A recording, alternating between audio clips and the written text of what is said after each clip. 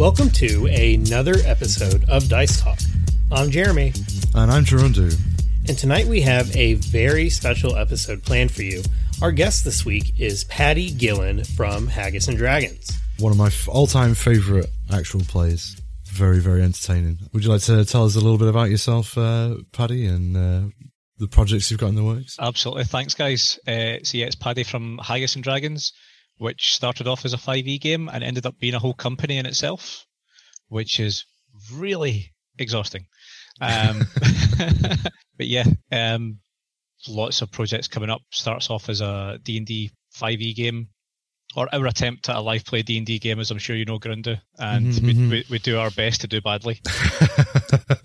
Following that, I'm fortunate to work with some really creative minds that allows us to do things like an upcoming audio horror podcast called St. Kilda. I'm really looking forward to that. Yep. What happens when you get to the edge of the world, and doesn't that sound like a good place to run away to? And all the things that come with that. Based on an actual island just off the coast of Scotland. And the Haggis and Dragons campaign is starting up on, I would call it Tier 2, for those familiar with the kind of campaign structure of running a Dungeons and Dragons game. So our first act is done, and this is now the start of the second one, coming soon. Current pandemic situations dependent when we can sit down feasibly together. Yeah, absolutely. And more that I'm sworn to secrecy on, but those are the next two big ones. Well, brilliant. I guess then it falls to me to introduce our topic of the day. And so all three of us are DMs, or have been, or will be in future projects. And being a DM, it's often a case of playing literally everyone and everything in the world that the players can interact with. And to me, it represents an opportunity to play thousands of different characters and flesh out the world that you're, all building together.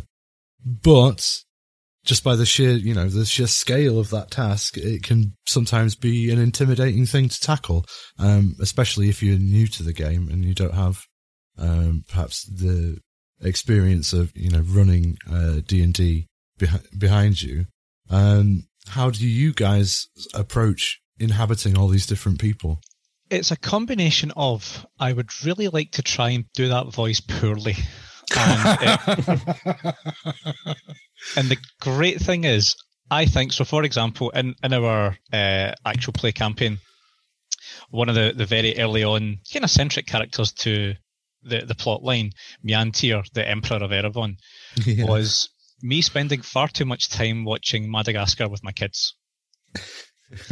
And I absolutely love Sacha Baron Cohen's version of King Julian. So to me, in my mind, I am emulating. I appreciate it's a character made by a voiceover actor, and I am trying to do that as close as possible, and I'm really not there, but I'm doing that poorly a job at it that if you listen back, you can go, I think I know what he's trying to do, and it's different, and it keeps it interesting and different from the guardsman, the stereotypical foot slogger, the people that you never ever really as dungeon masters have time to pad out. Then you have to remember what that voice was the last time, because the characters are just held on to them, and that's the bit that's really, really interesting and compelling. So it's either likable characters from the world around us, or the old Seven Dwarfs methodology, if you've ever used that or heard of that. No, do tell. So Seven Dwarfs is fundamentally writing down the old classics from Disney and writing them down in such a way on a sheet of A4 paper that they're spaced out, along with fast, slow, or regular. And if I can stick my hand down on a sheet of paper, whatever my fingers come closest to, like a slow grumpy, that gives me one character that I can just pull off and go for. And these are really for the people that I've had no time to prep for, because I thought, why would you go that way? Why would you turn left? Why would you talk to this person? But there's somebody there. So I've got a list of NPC names just in case, and I've got a format that says, okay, it could be a fast grumpy, it could be a slow dopey, it could be a regular bashful, something that gives me something to look at and go for. And then from there, it's, what did I watch that day? What did my kids tell me about that day? Did I meet somebody in the shops that I thought, I'm going to remember you? Absolutely. And from there, these voices just sit in the back of my mind for a while. Yeah, definitely. Just percolating around. How about you, Jeremy? Yeah, I was thinking that's a really great way to approach it, is to kind of have something so you don't have to remember a whole bunch of things that you thought of previously, just to like put your hand down and come up with a quick idea like that. I find something I tend to do is if I can't think of something right at the last minute, something new, I'll often use characters I've already played as myself in other games. So I might, I play, Eric the Magnificent from the Modus Bloodsport and some other things. And if I need a quick NPC, he's a very fleshed out NPC because I've played, he's a player character to me. So I like to do that because they're so fleshed out, especially if I'm playing with people that don't know those characters already. But I really like what you said. I think it's a good idea to have something prepared that you can just reference really quickly, but it's not like some exhausted list of names and, descriptions and stuff like that. There's always two sides of your brain, isn't there? Which is, what am I going to say to this person in light of an interaction? So it could be somebody wants to buy a bigger sword or steal a bigger sword, as often sometimes happens. So whilst I'm thinking about that, my brain doesn't have the capacity to think, how am I going to deliver that message? What are they going to look like? So having that mechanic is just, that's taken care of. And a lot of people might end up sounding slow or grumpy. I just kind of backwards manufacture it into, this town is full of grumpy people now. Sure. I kind of do something similar, but I don't consciously do it. So pretty much the first NPC that my players will talk to will have an accent of some description, whether it's like more similar to sort of my regional accent or something that I feel I can comfortably emulate for long periods of time. So first person they talk to at the gate, disinterested guy's like, all right, lads, what are you looking in for? You have to come in, right? Yeah, all this. Then you might go in a bit further on, and then because I've started off with a northern English voice, the lady who runs the tea shop, like, all right, love, have a seat. Yeah, come on, kettle's on. Yeah, that's right. Feet up, all this. But then you've got, as you say, within the context of exploring that world, particularly in a city, like most people are going to be, the party is going to encounter, aren't really going to give two shits about the party. They've got their own stuff to attend to. So just try and make those characters non-compelling and save yourself a bit of work. I mean, unfortunately, you can't dictate who the party will find that they're magnetically attracted to. And you might inadvertently, as I have often done, give an incredible voice to someone I really would prefer the party just left alone forever. I'm Roland the barman. Hello. I am Roland. I service you with drinks this evening. And then because I've given Roland that voice, they just want me to speak like Roland all the time, so they keep him around. That's the Jasper mechanic for me. That's the very first character.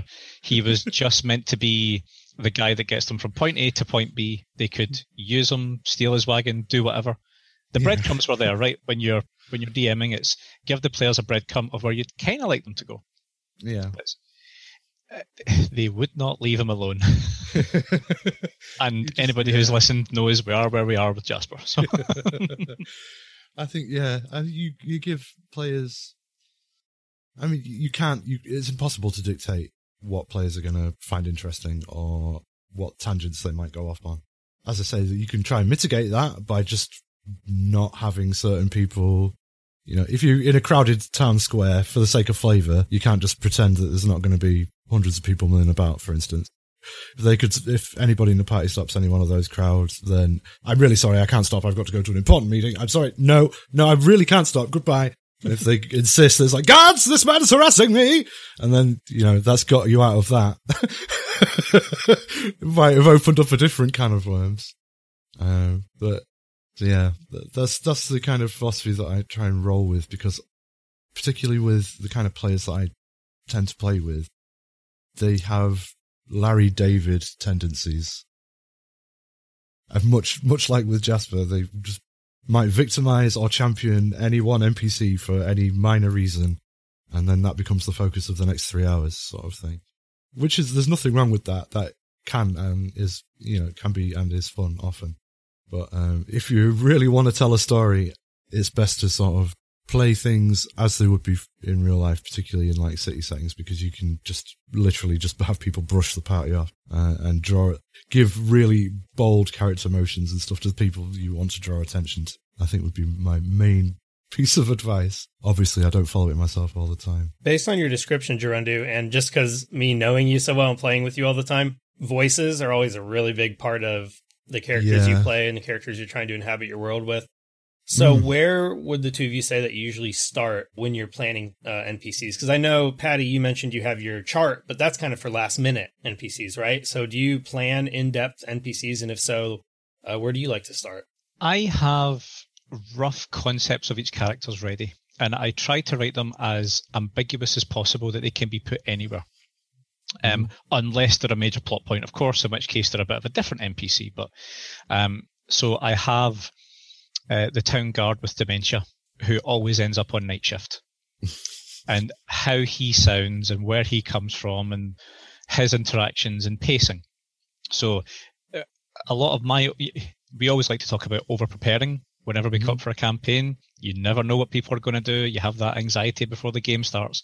For me, it's NPC is the thing that I over prep for every single time. So there is a catalogue of people there ready to go. And it is on the basis of, is it a fun interaction? Is it something that there might be a little spark of story in there? And would they like to unravel that and follow that? I'm a huge believer of, no matter if you play a homebrew campaign, which is my preference, or you play a pre-prepared campaign, the story should never really be rushed. I've done that a couple of times with one-shots, and I just can't get it right. A one-shot for me isn't one night. It's usually 4 nights that we try our hardest. We might cut that down on audio to one night, and it might seem like one episode, but it's not. So having those NPCs of what is that reaction like, and what's the purpose behind an NPC, Jeremy, for me, is it they keep the person from the edge of the map? Do they drive the person in a direction? Do they keep somebody away from a thing I'd rather not let them see? But there's subtleties enough that I know, I've got a strong party of headstrong orcs. What are they going to interact with? They're not going to listen to the halfling peddling turnips. They're not. They're going to listen to something bigger, better, different, or engaging. So trying to have all those guys in my head prepared to say, they just need to turn a little bit, or they need to turn right around to go the other way. That's what I can prep for. Invisible constraints that they don't even know are there. Exactly. It's not quite the Assassin's Creed thing of you run to the end of the map and it's the fog and they go, you've not quite unlocked that memory yet. But it's enough to say, I have a map of my world and it's expansive, and they could theoretically go anywhere, but you always want to give it a bit at a time, or make them feel the difference of every mile they walk. It's not going to be, okay, so you're traveling for 6 hours and this happens. No, that's a huge opportunity to do so much stuff in. Yeah, absolutely. I'm always a big one for like wilderness and survival encounters. I like that. Traveling between, vast distances. I had a friend who basically sent us all on a death match for a desert in one game, which sounds horrible, but it was fun to play through. We all survived just about. But yeah, I wouldn't want to do it every session, but certainly like having to really, really micromanage like rationing food and wondering where we're going to find water, trying to use all our little, creative powers and special abilities to just make it through the environment that we were traveling through without any actual overt threats.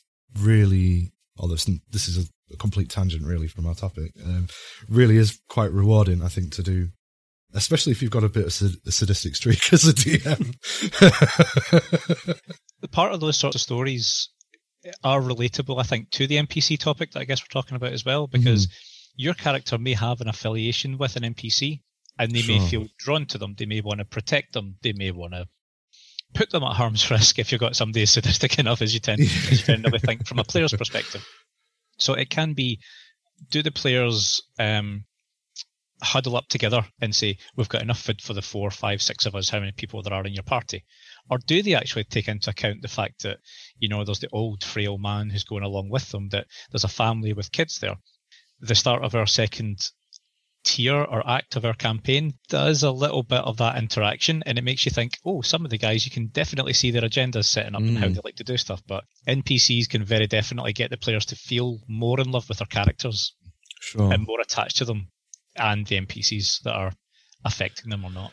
Well, I guess NPCs give player characters a chance to actually show more of their character, the content of their character, how they would react to things, their moods, their expressions, and mostly, you know, you're probably going to find that mostly in the gaming setting through adversity. So, I mean, NPCs also includes things like your enemies, obviously your BBEGs, you know, your just run-of-the-mill grunts, but also every positive character that your players can have an interaction with as well. I think partly how you form those has to be informed by the party itself out of character and what their expectations from the game are, what they're comfortable with, and, you know, that informs a lot of how far you can go with your NPCs. So I think it's, you know, it is important, especially with a group of people you don't know, to kind of have a session zero, if for no other reason than to manage expectations. You may all agree on absolutely everything, but at least you know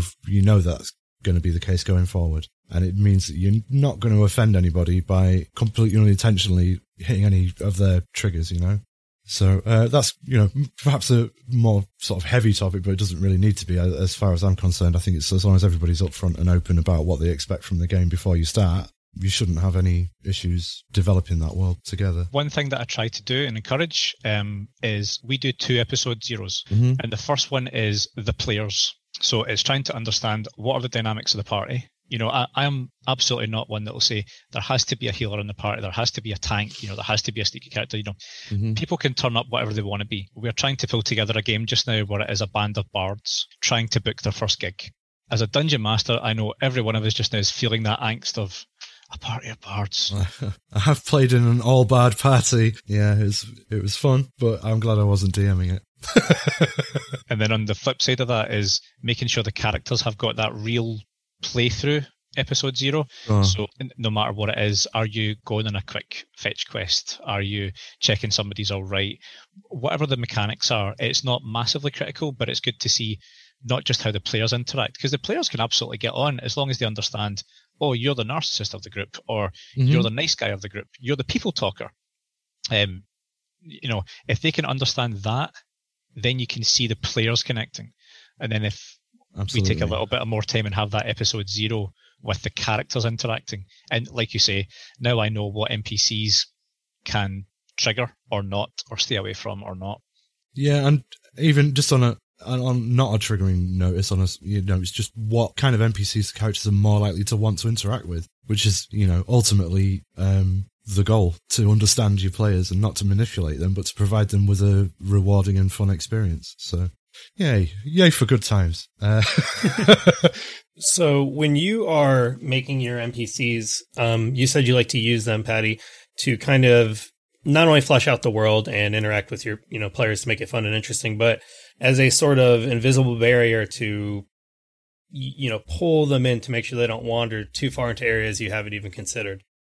Have you ever made like what they call like a DM NPC where they kind of stick with the party? And if so, what changes do you think you need to make while playing those types of NPCs so that you're not the one making all the decisions, but you are steering them, but you're not playing the game. You're leading, you know, you're DMing. Yeah, great question. I've never done it. I've had it done to me when I was about 18 or 19. I think I was playing 3.5 then. Mm-hmm. And, you know, as the new keen guy wanted to come in and take all your feats and riding abilities, because you think that one chance I'm going to get to stick a lance into something, it's going to be beautiful. But that was a waste of a character. But I have found a way to do that positively, which is where Bucky, who plays our cleric, Ivor Dranor, joined a game that we did. And I created it as a homebrew session based on the old rock, paper, scissors system, you know, no real dice. And we had a new character come in, a new player come in, who's never played roleplay games before and didn't really know what's the right things to do. You know, there was a level of comfort that he wanted to spend time with us and do this because he heard how much fun we were having, but he'd never done it before. And Bucky was one of the guys who wasn't actually involved in the game. There's an ongoing joke that we're his plan B. So if ever he wants to play with Haggis and Dragons, it's because he's got nothing better to do and his A group haven't turned up. So Bucky's been a DM. He's run Marvel Cinematic Universe, TTRPGs and DC ones and things like that. So what we did was bring Bucky in as our friend's backup. But the way that we made it work was his character was a conscience. We made it that he was an invisible friend, an imaginary friend that only he could see, and put him in the form of a centaur so that he would just follow him around everywhere. Kind of like the operatic singer from Scrubs that goes, "Mistake!" He was the guy who did that. It said, "Oh, you don't want to be doing that. You don't want to go there. You don't want to. Oh, that's a good idea. You should definitely go for it." So that on those nights that he couldn't actually turn up, the character's basically going, oh, "Where's that bloody centaur?" And all the characters are going, "Is he losing his shit? Is he okay?" What centaur? It added to a lovely sense of roleplay, but it was something that, as you say, Jeremy, you never want to shoehorn the guys into anything. And I've had it done to me before, and it sucks when it's done that way. Mm-hmm. But that way I can say, I don't include them on the meta plot, but it's just, here's a little thing that you know. Let's work on your character together and what he can do and what he can interact with. And that's enough for him to go, I want the best thing for my player, so he's going to succeed. And that kind of works.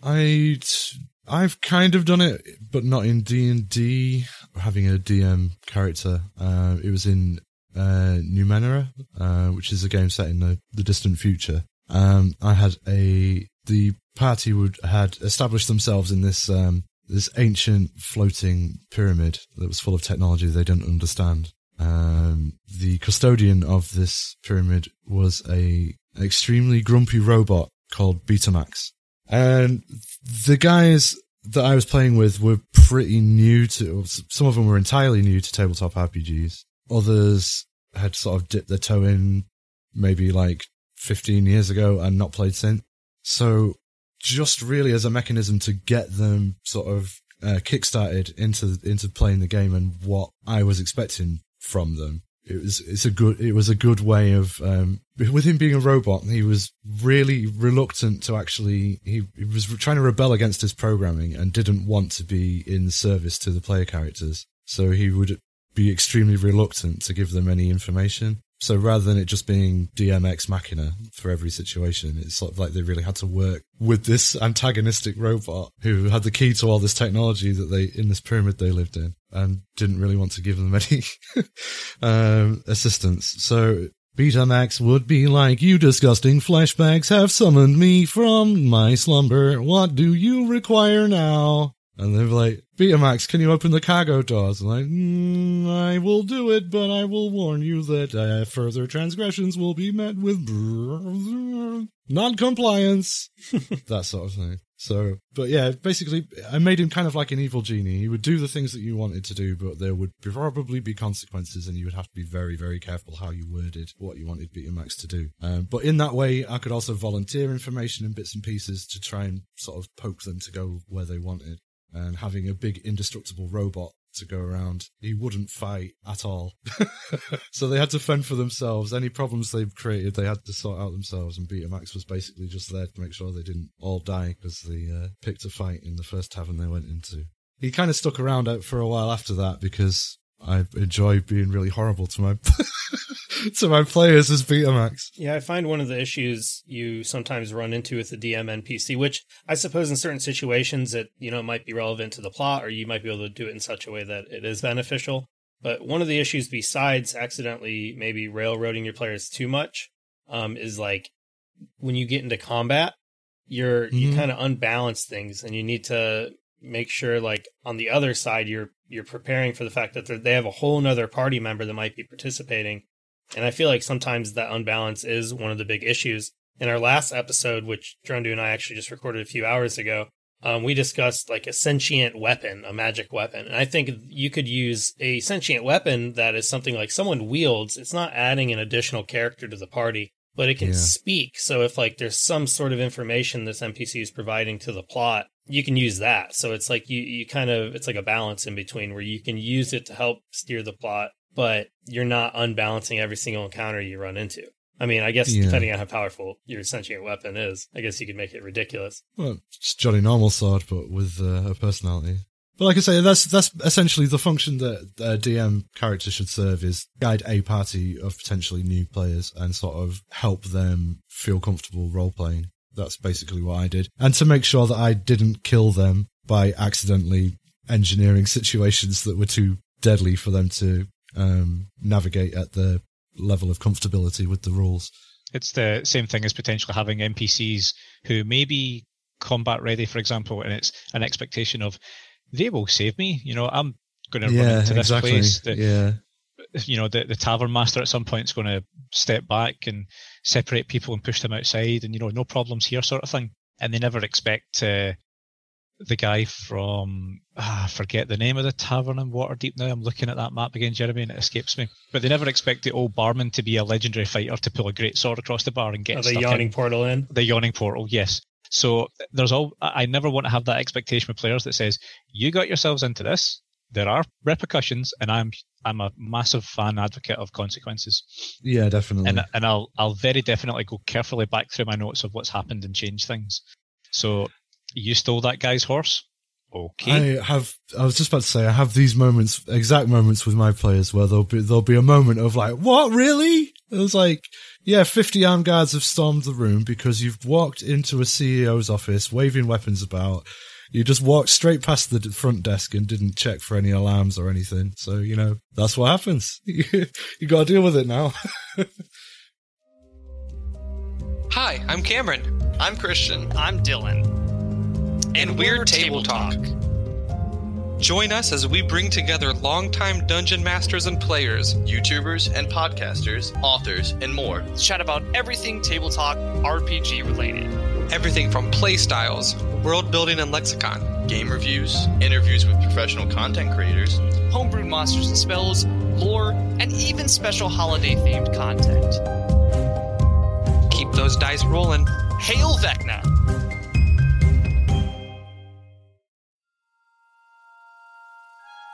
Space. The final frontier. Mayday alert. We are under attack. Oh, blarney. I kinda gotta watch the tube for 10 seconds. Rerouting auxiliary power to abjuration shields. Someone get on those cannons. We've got company. Are you looking for a Dungeons & Dragons sci-fi fantasy space adventure? Then what you are looking for is Eclipse. Join our crew every other week as we struggle to keep the galaxy safe. With Dr. Shepard, the Illithid cleric. Space pirates. That was wild. Ava Elkin, the human monk. If we play our cards right, we might not be totally screwed. Lita Nove, the ASMR bard. We should be arriving in Amaron in about 2 hours. Info O. Scott, the Warforged artificer. Alright, I'm just gonna go ahead and fire the sonic cannon here. Kanan Vargas, the tiefling sorcerer. Does anybody else think this is like a super aggressive move? And I'm Jeremy Fair. I will be your dungeon master. Eclipse can be found on Spotify, Apple Music, or anywhere you like to get your podcasts.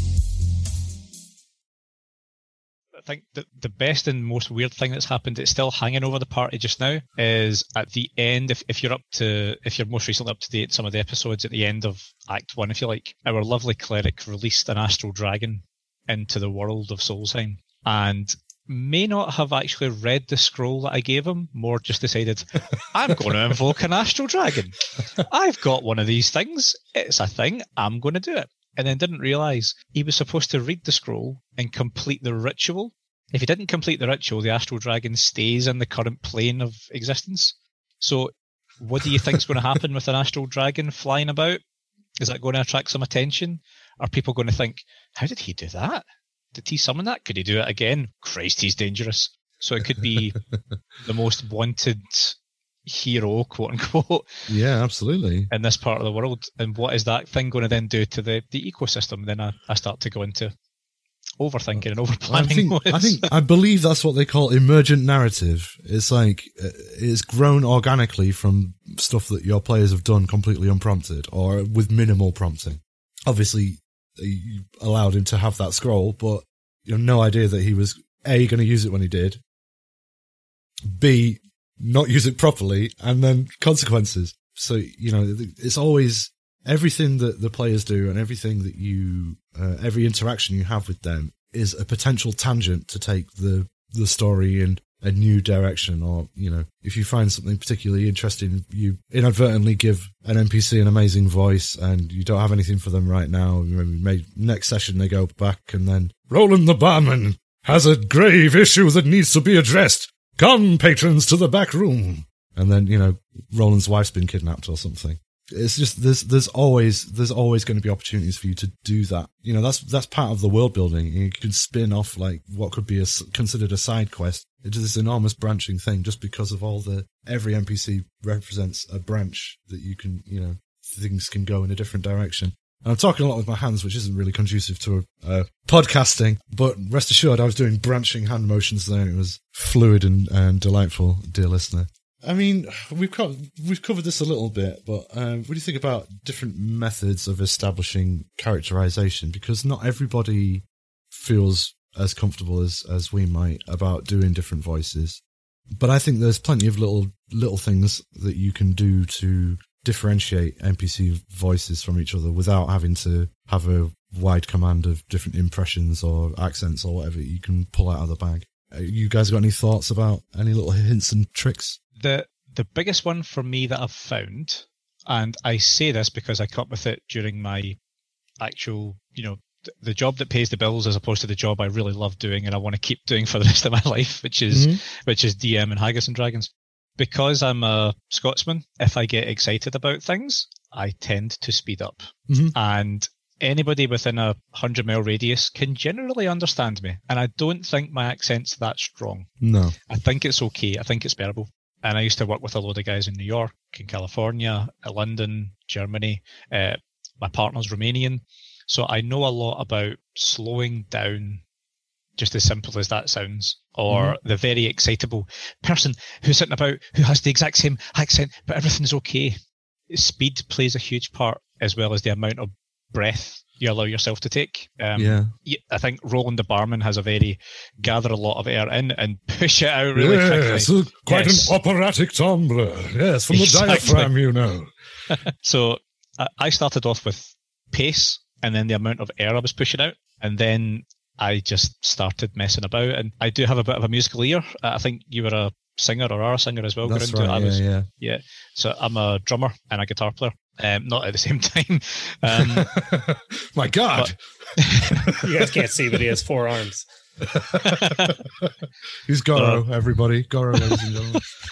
That explains the back problems. I'm just sitting in my chair doing nothing. A mouse, a keyboard, a pint. It allows me to start off there and go into music to pull out anybody that I would do typically as karaoke. It allows me to go deep in the bag and then find things from movies, so I can hear it a little bit. And I think you said this on one of your previous episodes, Jeremy, was sometimes you just find yourself talking to yourself. If it's in the car, if you're going to a session, if I'm just walking around the house and it's just me and my son, who's 4, he doesn't mind. In fact, he loves it. So, yes, I can be Emperor Myantia walking around the house. Ha ha ha, pick up your toys, silly boy. Please put them over there. I'm going to get a biscuit. Don't tell your mother you're having chocolate now. Everything will be okay. I upset my wife doing that.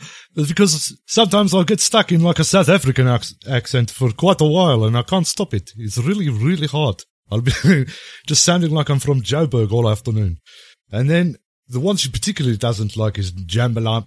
I'm trying to change accent midstream. It's really difficult. You're normally pretty good at it on sign-offs. You usually go through the whole list. Jambalaya Pendergrass. I'm a good old boy, cowboy feller. Usually, she don't like him, especially when I verge into sling blade territory. She don't like that at all. You shouldn't have done that, little boy. He's just a boy. Fortunately, he kind of evolved into a little bit more Arthur Morgan than Sling Blade, so she can put up with that one a little bit better now. But I find myself just doing voices all the time.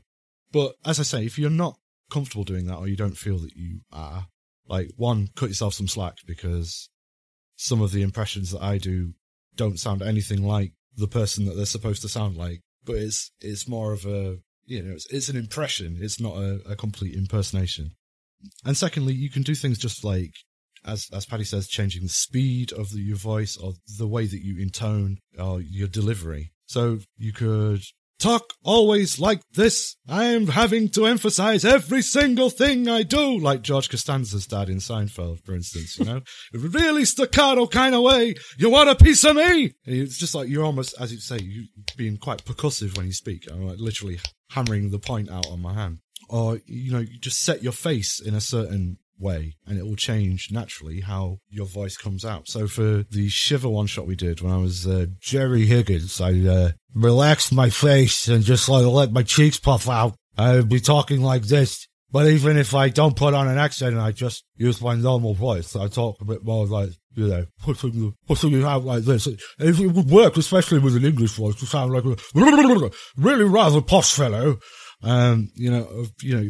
that kind of characterizes it. Of you're already seeing a picture in your mind's eye of a, perhaps more stout chap in his, perhaps a middle-aged, slightly more overweight fellow. Hey, all I did there was puff out my cheeks when I talk. But yeah, even something as simple as your facial expression. I don't know if you've ever spent any amount of time in a call center or call center adjacent work. You will know that if you smile and you talk when you smile, it affects how you intone and it affects how you carry across that facial expression does have a direct effect on how you speak. And if you frown and are sullen and you've got everything all sort of compressed, like you stand there with your arms crossed across your chest, oh yeah, well, a bit more throaty now, gravelly, and I'm doing accents when I'm doing it, but you wouldn't need to. It would change, the way that you do it just by the way you carry yourself, and that kind of physicality really does make quite a big difference as to how you sound,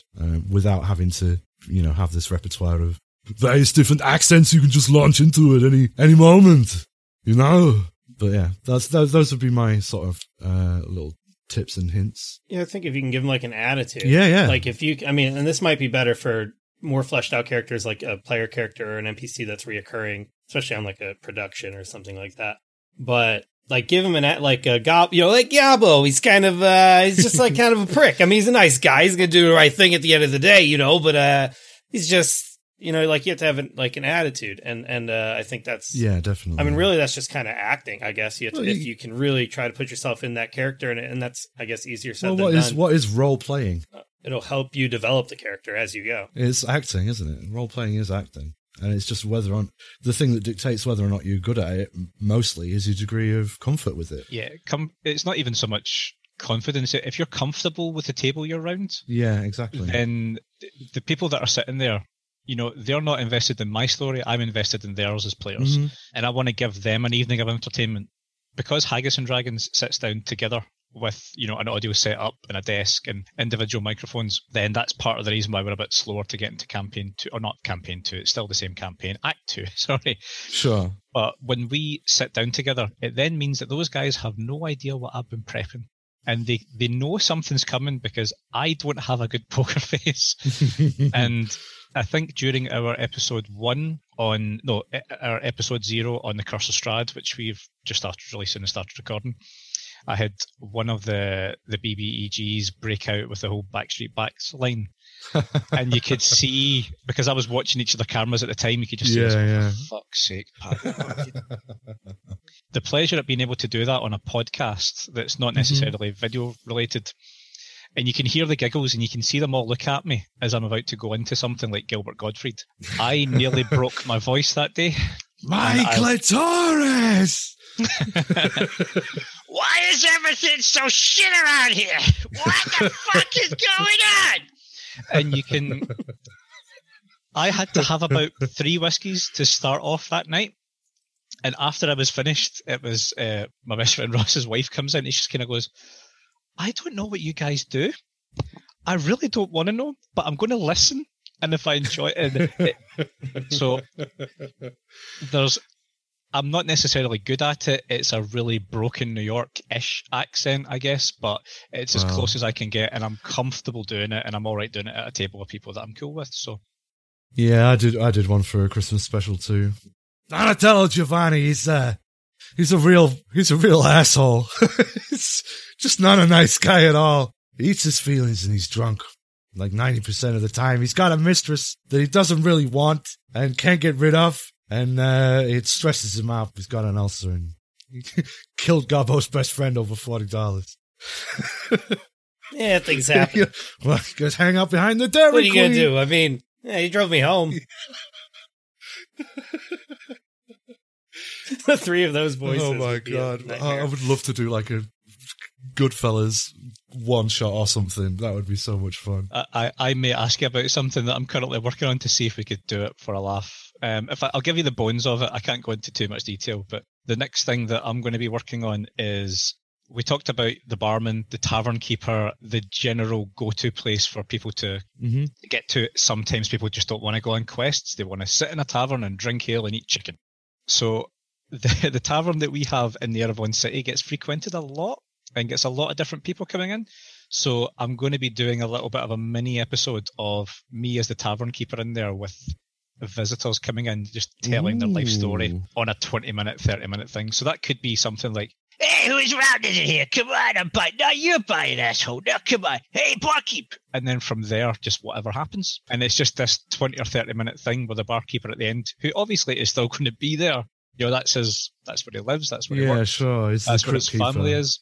Yeah, and there's just people walking in and out all the time that he's never going to see again. Yeah, essentially just got a framework for anthology tales, which is, great. I really love that. I mean, this is like, again, we're going off a bit of a tangent here, but playing with the D&D format and working that into shows and adapting that to make it, work to a stream, like what we've done on the network with NBA, which we'll have to have you on sometime as well, is have an arena-based show where myself and Adam, our glorious leader on the network, sort of co-DM a one-shot encounter within the framework as if we're commentators of this live sporting event. So it's been really, really good fun adapting D&D to that and sort of having that within a quite tight 2-hour time limit, because we record on Monday night, like from 10 till midnight, which obviously, as you yourself know, in the UK is not ideal on a Monday night. But as the sacrifices I make to secure my position over in the US, I'm remorseless in my pursuit of of an audience. Yeah, that's it. I got made redundant. I got nothing to lose. I'm a night owl. Getting up for 9 o'clock in the morning is something that I will always struggle with. Yeah. Part of my job involves driving. Well, it did involve driving around, I should say. Yeah, probably not so much now, right? No, but if it's 12 o'clock, 1 o'clock, 2 o'clock, I am up, man. I'm kind of the same, but my work, when I was working, I was starting at 7 in the morning and then working 7/3s. So, and then I'd be up before that with the dog to take her for a walk. Like Tuesday mornings were not my favourite when I was still at work, but I'm a night owl by nature too. So yeah, we'll have to have you on NBA sometime, because it's a lot of fun. It's a nice excuse to get a rotating cast of people. We do open casting, although we've been somewhat lax on that over the Christmas period. But we do open casting for NBA. We like to meet new people from all different kinds of, parts of the community. We sort of try and make everybody feel welcome. And we just want to give people a chance to show off their really cool characters. They're often min-maxed exceedingly well beyond what either myself or Adam are prepared for. We haven't had a death yet, although I feel like we could have done, except Adam's a bit too soft-hearted. He needs me to be there, to be a cruel, callous individual who will pick off a player one time. But, I'll happily be that player. I enjoy dying as much as the next person. We've had some good episodes, all up on the YouTube. Majestic Goose YouTube, by the way, if you guys want to check those out, as I strongly recommend you do, as I strongly recommend you check out all of our Majestic Goose shows and all of the stuff that Haggis and Dragons is up to too. Everything that we've said so far about developing NPCs, I think can be applied to any tabletop role-playing game. Agreed. Or even any sort of improv act or anything like that. We haven't mentioned very much that's specific about only the Dungeons & Dragons platform. And if you were developing an NPC for Dungeons & Dragons, do you think of what's this character's background or their class when you're trying to develop them? Or do you kind of think of they're not a warrior or a barbarian, they're the blacksmith.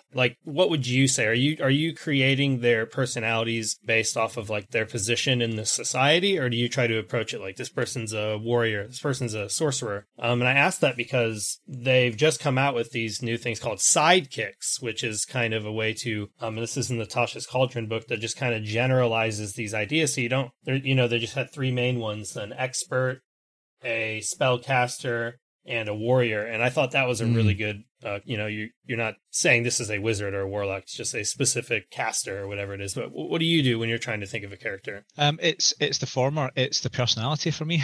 So if I use an example, then I can talk very specifically about one character. And if you want to listen back, you can hear the development of that character. So it also asks the question somebody else asked me today: who is my favourite NPC in the whole series? Which is Jasper Cobblebottom. Mine too. It's Jasper, right? Jasper is a little harmless gnome. It lives at the bottom of the mountain, and he's a little bit of Michael Caine, and just a little bit. Not a lot of people know that. No, not a lot of people know that. And he doesn't have any neighbours. But Jasper, you see, so Jasper is the Undertaker from Erebon. And the thing about Erebon is people don't like dead bodies. They didn't know that. They don't like them. They don't like them lying around. They don't like the smell. So what they do is they put Jasper in this house. And I have to be careful saying house because the bard thought I said arse. So the bard's house is, Jasper's house is at the bottom of the mountain. So he gathers all the bodies. That makes him go a little bit insane. Not a little bit. Well, a little bit. He's only little. He's only got this much insanity in him. He's not a big fella. And he talks to himself. And his wife's left him. So the only person he's got to talk to is a big construct golem called Five. So everybody else thinks he's a nutter, and he leaves him down there. So when it gets into the interaction with him, I have a personality. I've got a form of madness, and I took that from the DM's guide. I rolled randomly on the table, voices, talks to himself, etc. I love me some random tables. I love random tables. The Sorcerer's Well magic table is still my favourite. But from there, I start to get an idea of how would the players interact with them and how would they find it. But why is this gnome using a golem to put dead bodies in the back of the cart and take him away and talk about quota? I mean, what the hell is this? So do I then know if he is a warrior or a spellcaster? Well, unfortunately, over the course of time, because poor little Jasper, as he's been called, has been picked on to some extent, he has a character sheet with stats. And when it gets to that level, Jeremy, I like to make a character for him and give him. So he already has a personality. He already has flaws. Using Xanathar's guide more than anything else, and the Dungeon Master's guide for a little bit of background just from D&D. Sure. And then after that, it's just, where does he sit in society? How is he looked upon? How do people talk to him? If he got into a fight or a brothel, a brawl or a scuffle, I was combining words there. Not a brothel. Not a brothel. If he got into a brothel, what would be his first port of call? No. Would be the ladies' room at the back to make sure if they stabbed anybody, he would take the dead bodies away because he doesn't know what a brothel's for, you see, Gurundu. He picks them up and he walks away with them. Well, Roland the bartender knows well what a brothel's for. Stand aside, Jasper. I was standing aside, mate. I'm only little. It's only a small step. I'm sorry, it's my barrel chest, you see. It just obstructs everything. So it does. Like my missus, my Mrs. Ruby. Well, she was my missus. Did I tell you about my missus? And you can see where he starts to become a little bit... Whenever there's a social interaction, he's not an introvert, he's an extrovert, but nobody wants to engage with him. This is the thing. My immediate instinctual response to that was going to be, go away, you horrible little man. And he's used to it. And this is where... exactly. The interactions with the Bastards of Erebon, until they come up with a better title, is one of them wanted to hug him, one of them wanted to leave him alone and walk away and never talk to him again, one of them wanted to protect him properly, stay close to him, bodyguard, the whole thing, and bring him with us, and one of them wanted to steal everything in his house. So it was a little bit of, okay, but to answer your question, Jeremy, it's at that point still an NPC, has a background, has an idea, has a voice, has a meaning, a reason to be. Is he a get off the edge of the map? Is he a pointer? Is he a facility to get from one to another? Or is he just a voice? But with player interaction is probably where I would define it. Once there's more player interaction with that character, then I'll start to say, all right, he's a spellcaster. He's a mage, probably a wizard, or something a little bit different. And that's where I can't tell you any more about Jasper, because he's now, unfortunately, or fortunately, if you like him, one of those central plot points at the minute. He's one of my all-time favourites. I love Jasper. They stole everything from me. I think it's because it's quite similar to what I use for my goblin voice. This is basically what I'll do for that. So it's quite similar. Not quite so much leaning on the, hello, this is Michael K. And I have a thing or two to tell you about the bloody Zulus. And it leans in that direction. So yeah, well, this is the thing. Yeah, I pick something that means something to me and go with it. So it's my poor interpretation of somebody else doing a voice or something. Absolutely. I think we're blessed. I think being on the British Isles with just the sheer proliferation and diversity of accents that you can be exposed to in a single day over a relatively short, amount of space geographically. There's one positive and one negative. And I say negative, it's more of a challenge. The positive is I can do a cracking dwarf without breaking anything. I can just roll with it and everything becomes marvellous. Or I can go way up high to Inverness and give you a dwarven wizard, and we don't see many of them around. That's true, actually. You don't tend to see very many. I kind of wanted to further doing the coast like, but not that many, no. And then the flip side, the challenge is running the Curse of Strahd. If I said vampire to anybody, including yourselves, what's the first sort of voice you reach for? If you were, yes, it would be this, yes. It the would vampire. Be something Transylvanian, I have the children of the night, what sweet music they make. my partner hates this. I can well believe it, yeah. And mocks me for it and just kind of goes, okay, so all Scotsmen are raging alcoholics with no common sense. And I went, yes, dear, we're all dwarfs, that's fine. Yeah, well, vampires are Bela Lugosi.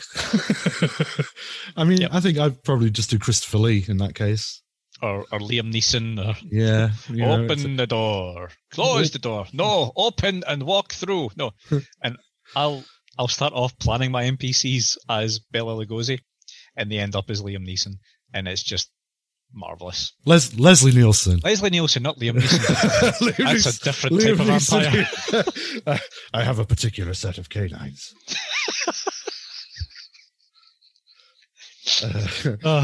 I will find you. And I will consume your blood.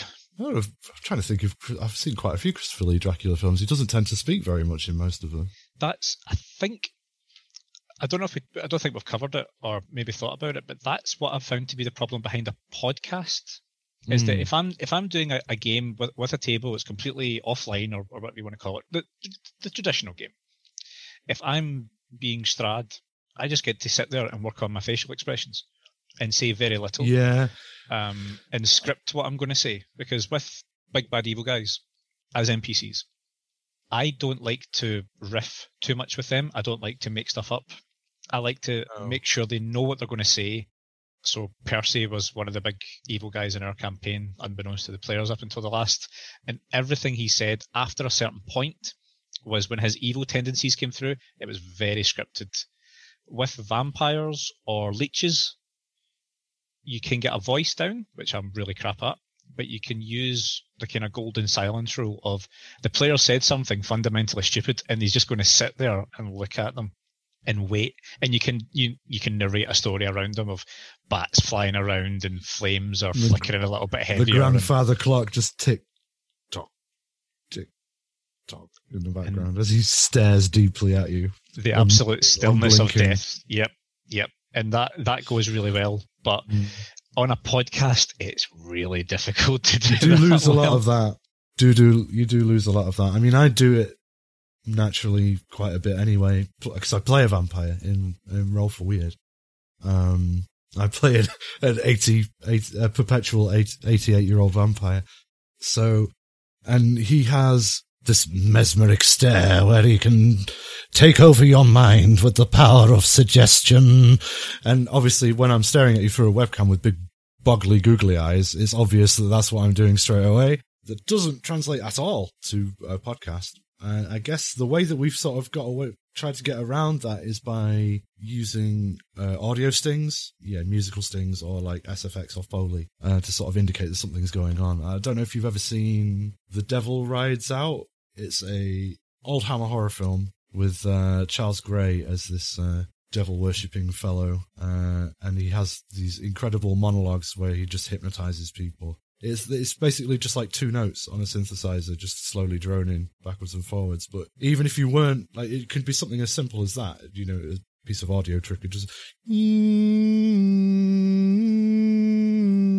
while I intone this steady voice, and your will succumbs to mine. It's really fucking creepy, and you don't need to be able to see me going, like, for it to translate. But also on a similar notion, like, if you're having these moments of silence, you can inject little animalistic growls and hisses and sort of things like that.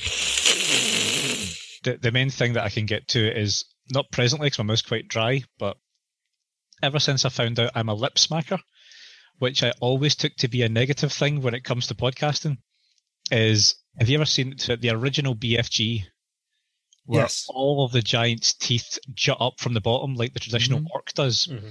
So it was...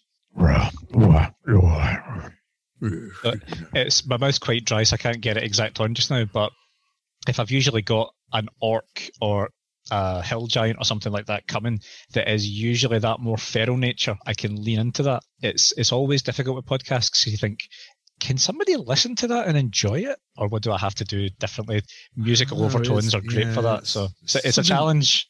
Something you've just got to think about. I mean, I've always just, my default orc voice is the 40k orc voice, basically. Stupid Louise! Here we go, here we go, here we go. Cockney orc. Growling Cockney orcs, those are the ones. And that's what they'll always be to me. Well, with that, I think that we are coming to the end of this episode. Paddy, it was amazing to have you on here and talk about NPCs and all these like awesome voices and yeah, it was really things fun. that I don't know if we devolved or evolved into. Either way, it was a great conversation. But before we go, is there anything else that the two of you would like to just leave our listeners with? Just like one final thing that they can take away from this episode. General guidance on NPCs or anyone wanting to run a game, whether it is, as you say, Jeremy, D&D or another system, it's the people round the table want to work with you. They want to have fun and they want to be comfortable with you. Give them the opportunity to do so. Make sure that you come across as silly, idiotic sometimes, but know what you're going to say, but don't necessarily prepare for everything. Just have fun with it. Yeah. And your players will have fun too. And the more they come back and the more work that you do together, the longer the campaign will last and the longer the story will become richer through time. So thank you, Jeremy. Thank you, Grindu, for bringing me on. That's been fantastic. I'm glad you enjoyed it, man. Because really it's been fun having you on, and I'm sure we'll find other topics that we can discuss at a future date. It's been great having you on, mate. So I mean, I guess my final thoughts would be basically to repeat what I said on the episode with our friend Dragonbait, is don't be afraid to look silly. Sometimes you'll try things and they won't work, but the important thing is just to keep it moving. And at the end of the day, everybody's in it to have a good time. Your players are in it to have a good time. You're in it to entertain them and entertain yourself and just have a good time together. Not everything's going to be, you're not going to have 100% strike rate. Not everything's going to work 100% of the time. Just try and go with it as best you can. And if all else fails, remember that you're the one as DM who's in control of who the characters talk to. And just one more time, Paddy, where can our listeners find you so they can check out all the awesome content that you're involved with? We are mainly on Twitter. We are at Haggis Dragons, or you can find me at Haggis Paddy. I'm more than happy to be tagged in anything. Conversations opened, as is my inbox. You can find us on Facebook, Instagram, and a host of other services. So look for Haggis and Dragons anywhere you like on any of our main podcast listening apps, whether it's Spotify, iTunes, or anything else that you tend to be using. We're all there. And keep an eye out for YouTube and some other interesting things coming up as well. As always, I just wanted to take some time to say thank you for listening to the podcast. I hope that our discussions were able to entertain and inspire you. Do you have an idea for a guest you'd like to hear us interview? Or perhaps there's a topic you'd like to hear us discuss on the show? We want to hear about it. You can send us comments, questions, or just say hi by going to dicetalkpod.com. There, you can stay up to date on all the latest Dice Talk news and streaming schedules. Also, be sure to go to majesticgoose.com, where you can check out all of the awesome tabletop shows that we offer on the network. If you want to find us on social media, you can do so on Instagram, Facebook, and Twitter. Just search Dice Talk and start following us today. You can also get in touch with us by sending us an email to dicetalkshow@gmail.com. And if you've enjoyed the show, please leave us a review. They really help to get us to the top of the charts and get our name out there. Leaving us a review lets us know how you feel about the show, and it really is the best way you can support us right now. Don't forget to tell your friends about us, and subscribe to the show so you never miss an episode. I'll talk to you next time on Dice Talk. A Majestic Goose podcast. Honk.